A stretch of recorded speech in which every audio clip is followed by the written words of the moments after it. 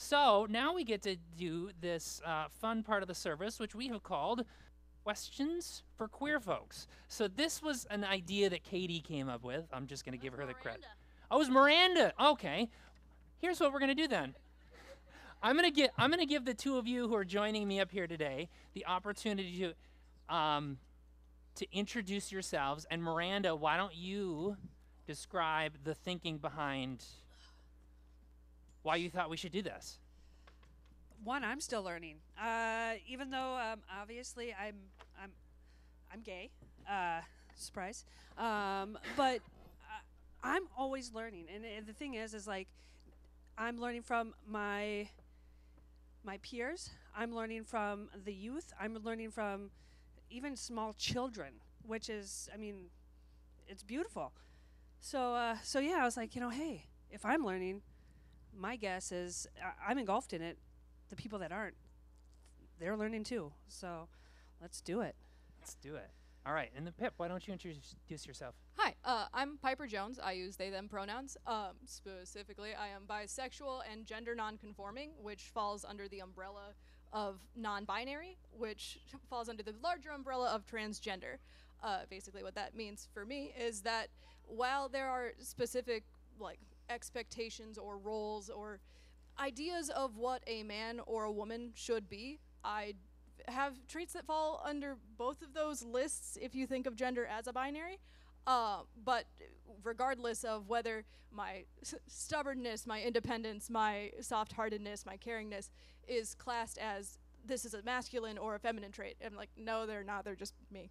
These are my traits. So, yeah. All right. Why don't we start then with, this is a really good segue into the question. It was supposed to be the second question, but we're just going to be free-flying here. We have a sign that's inside that says, "Welcome to the Grove. Share your name and your pronouns." And pronouns are a newer thing to a lot of people. Yeah. And I think that there's curiosity, like a genuine curiosity, what sharing your pronouns is, or what the significance of that is. So do you mind speaking to that? Yeah. Language always carries meaning. That's why we use it to communicate. And to have your pronouns known and acknowledged shows that people respect and see you for who you are. It's, to think of an example, if I were to call you Jerry instead of Jeremy, that would make you uncomfortable, right? Yeah. If we were to, I don't know you from anyone. But to be addressed in a way that makes you feel seen, and not just as, I'm assuming these things about you because this is how you present yourself. It's, just a matter of respect, really. Yeah, okay, that's fantastic.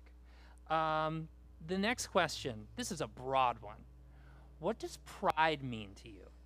So I'll start with Miranda. What does pride mean to you? Pride to me means proud. Being proud of the way that how we got to where we are. The fight that my great aunts, they were together for 60 plus years, and the fights that they took to get to where I am today. When they marched, they fought, we marched, we fought, and the march and the fight never stops. It's just, there's always something to march and to fight for. But it's also, just being proud of who you are and being able to say, yep, this is who I am. I'm not ashamed. There's nothing wrong with it.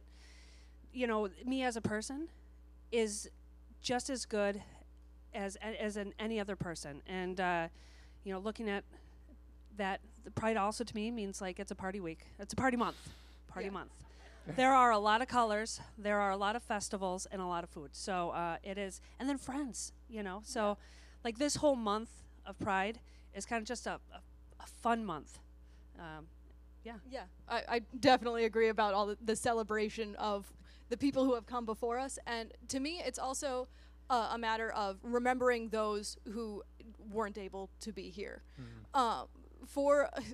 So last June, I lost a dear friend of mine, a beautiful gay man who did drag up in St. Cloud, lost him to suicide because he didn't have affirming spaces, felt like he couldn't be fully himself in the world we live in. And that, I think about him a lot, and think about the impact he made on our community, and just by being himself, opened doors for so many other to follow after him.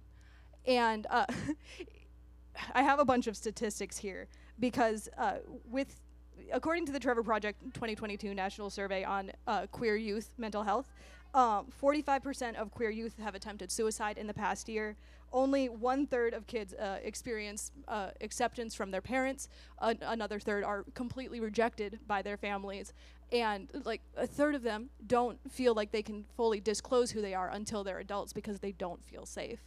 And the idea that we have come so far from the Stonewall Uprising in 1969 and all of the advocacy that has happened to make the world as welcoming as it is now, and there's still so far to go for universal equality.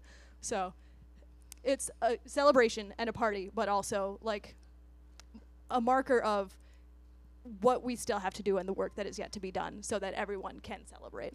Yeah. You alluded to it a little bit, Piper, and I'm going to talk about it in a little bit. LGBTQ folks and the church have a complicated history. Yep.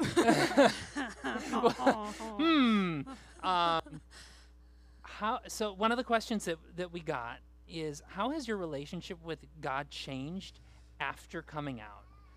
And maybe you can address like what was it like before, and then how has it changed since? Does that question make sense? Yeah, All right, take it wherever you want. So I grew up in Catholic schools, fun. Left-handed lesbian in the church was not welcomed much. So for me, when I was young, I remember going to confession and going into confession saying, I yelled at my parents. They said, 2 Our Fathers, 4 Hail Marys. I thought, okay, this is the time for me to say more. So I was like, I've got a crush on a girl. And all of a sudden the father says, 50 Our Fathers, 75 Hail Marys. I'm sitting there in 6th grade saying, oh my goodness. I think yelling at my parents was a lot worse in my head. As I'm sitting there in the pews, everybody is up and left. They're waiting on me. And I'm thinking they probably thought I killed somebody. Really, I mean, I'm there that long. And as I walked out, and I'm still saying the prayers in my head because I was thinking, well, if I don't say the prayers, I'm going to have to do more Our Fathers, more Hail Marys. I was thinking, this isn't what he would want. And I remember one word from my grandma, who, with my gay aunts, and she said, God gave you one heart, and that heart was to love that person. And, who Dougie? And she goes, as long as it's not a goat. And she loved her sisters, and she loved her sister's partner, and I knew that she would accept me for who I was. Later on, she knew that when I came out to her, I was in my 20s. So it took a long time, but she knew long before that. My mom would vouch for that. She said when I was 2 years old, she's like, I think she's gay. I just wish they told me. Now going into today, I drew a distance from the church after that. And then my wife said, hey, you got to come over to this church. It's nice. And I will say my bond with God has grown tremendously. It's not just that, it's a community too. It's like knowing that all these people have my back. I didn't come in here at any point and felt like I was outcast or anything like that. And it was remarkable. And just to have that faith again it's crazy. And I preach about it to my friends. I talk to my coworkers. I say it to my neighbors. And it's a good feeling. I totally get the idea of people seeing who you are before you figured it out for yourself. Growing up, I grew up out in Chippewa County, which is 2.5 hours across the state. And in a rural community, it seems like the worst thing you can possibly be is queer of any variety, whether that's gay or transgender. Or the amount of bullying I faced growing up was just absolutely ridiculous. And I hadn't even figured out that I was those things yet. So I think my relationship with God changed when I finally found a safe context to acknowledge that I can be who God created me to be and still like be loved by the divine. I I think a lot of my growth as a queer person and a person of faith has been done in tandem, and it at times at odds as well, because I came out just before finding my church, came out as bisexual, and then was exploring that and figured out my gender identity about 5 years later. And all of this was being done while I was in a mega church setting that preached very much the gospel of grace, as opposed to what I was taught back home, which was kind of straighten up and fly right or you're going into the pit, you know? So acknowledging that God's love is unconditional, no strings attached, and knowing that no matter who I am or what I do, I'm still going to be held in the loving arms of the Father, you know? Gosh. Yeah. Okay, that's fantastic. Thank you both. 2 more questions, and these are largely around like being a good ally. The first one is about screw-ups, and like acknowledging that screw-ups are going to happen.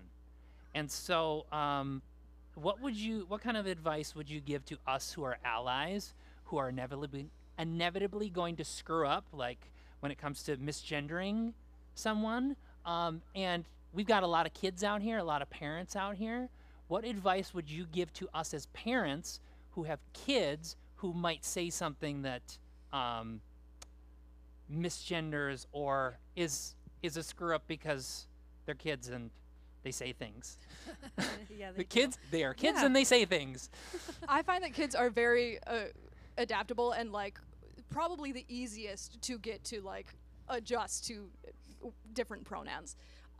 When I've been interacting with a friend of mine who has 4 littles, and they knew me for the longest time as she, her. And then recently, after coming out, they've had to make that adjustment to the they, them pronouns and saying, mom's, I was like, not addressing me as their mom's girlfriend, but as just a friend. And to just gently correct. It's not a matter of, oh, you messed up, slap on the wrist. It's like, oh, no, hey, it's just they, them, friend, person, whatever. It's not so much I'm so mad that you are misgendering me. It's like, it's a learning curve, you know? It's a gentle adjustments. All right. I think just the big thing right now is doing what everybody's doing, is asking questions and being open. I think that, you know, and then knowing that we're all going to make mistakes. I'm going to make them too. I mean, that's why I'm up here, is because I wanted to learn more. I wanted to see the questions that would come out. I think that as for being, you know, a good ally, it's, you know, being able to say, you know what, I don't know, what are your pronouns? Or asking the questions. Those are always good ways. And just, I'm probably the least offended person that you will ever meet. Yeah. So I ask away, because I'd rather you ask questions than assume. Yeah. And there are going to be people who are going to be a little more defensive about their identities because they have been met with such aggression or like abrasive questions. And just, again, it boils down to kindness and respect. Like, you wouldn't bury your nose in anyone else's sex life, so you shouldn't ask invasive questions about that sort of thing. But just to acknowledge, like, okay, this is your identity. It's different from what I've experienced life, but tell me more about you. And just being adaptable and flexible, I guess. Yeah. Yeah. What? Oh, somebody's Siri is talking? Oh, okay, great. like, am I watching it? No, she wants in the conversation. One thing that we did want to note is both of you volunteered to be up here, and like that can be a key thing too, is that these two are very open, very willing, wanting to field questions, and that's not just like anybody else. That's not necessarily going to be the case for everybody, and so even being respectful of that is important. So the last question that I want to ask is around, again, it's an ally question, but this person is saying what is actually not helpful or is in fact harmful, perhaps, from someone who is trying to be an ally. Anything? You know, I mean, to me, sometimes if somebody comes off too abrasive for, I'm trying to figure out the words for it. Like if, for example, I go by she, her. Somebody calls me, hey, man. Okay, that's not my pronouns. And if somebody else got more aggressive with that, if an ally got more aggressive with it, because aggression in this community anger doesn't get far. I mean, it's you can be assertive, but angry there's a difference. And I think that would be the big part for me is, it's like, I'll speak up and I appreciate you have my back, but anger, we don't need anger. No more anger. Yeah. Well, and I would say that listening to people who fall somewhere under the rainbow and letting them lead and just kind of taking cues from queer people in general, and not trying to be the one to steamroll on our behalf, because change does need to happen, but it's also a process and it's not something that can be forced. I've seen people just try to like strong arm other people into, oh yeah, you have to be loving and accepting because you need to get with the times, that sort of thing. It's again, change and growth is a process. It's not an overnight like, and now suddenly everyone's hunky-dory, It's a matter of time, and it's a matter of like making the effort to be understanding and not trying to just force things to happen. Yeah. Seeds that grow, Jeremy. Seeds that grow. What did I miss? That's right. The final question, which is we're going to like literally push off to the side, is about resources. Resources, even and especially for allies. We have a whole table, 2 tables over there that are full of books and other resources. Piper came in with a box this morning. It was awesome. You could say I'm very into the queer theology thing, So there's a whole 2 tables that are full of stuff. Do not walk away with them. Please. If you want to look at them, take a picture of them, go and get them for yourselves.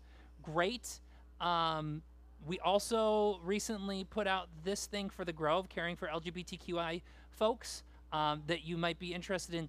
You can take this. You're welcome to take this and walk away with it. Any further comments that the 2 of you would like to share while you have the mic? I just want to say thank you. Like, from the bottom of my heart, thank you for being so accepting, for asking the questions, for no judgment, for letting anyone and everyone of every type, size, shape, gender, color, backgrounds, it doesn't matter. Thank you.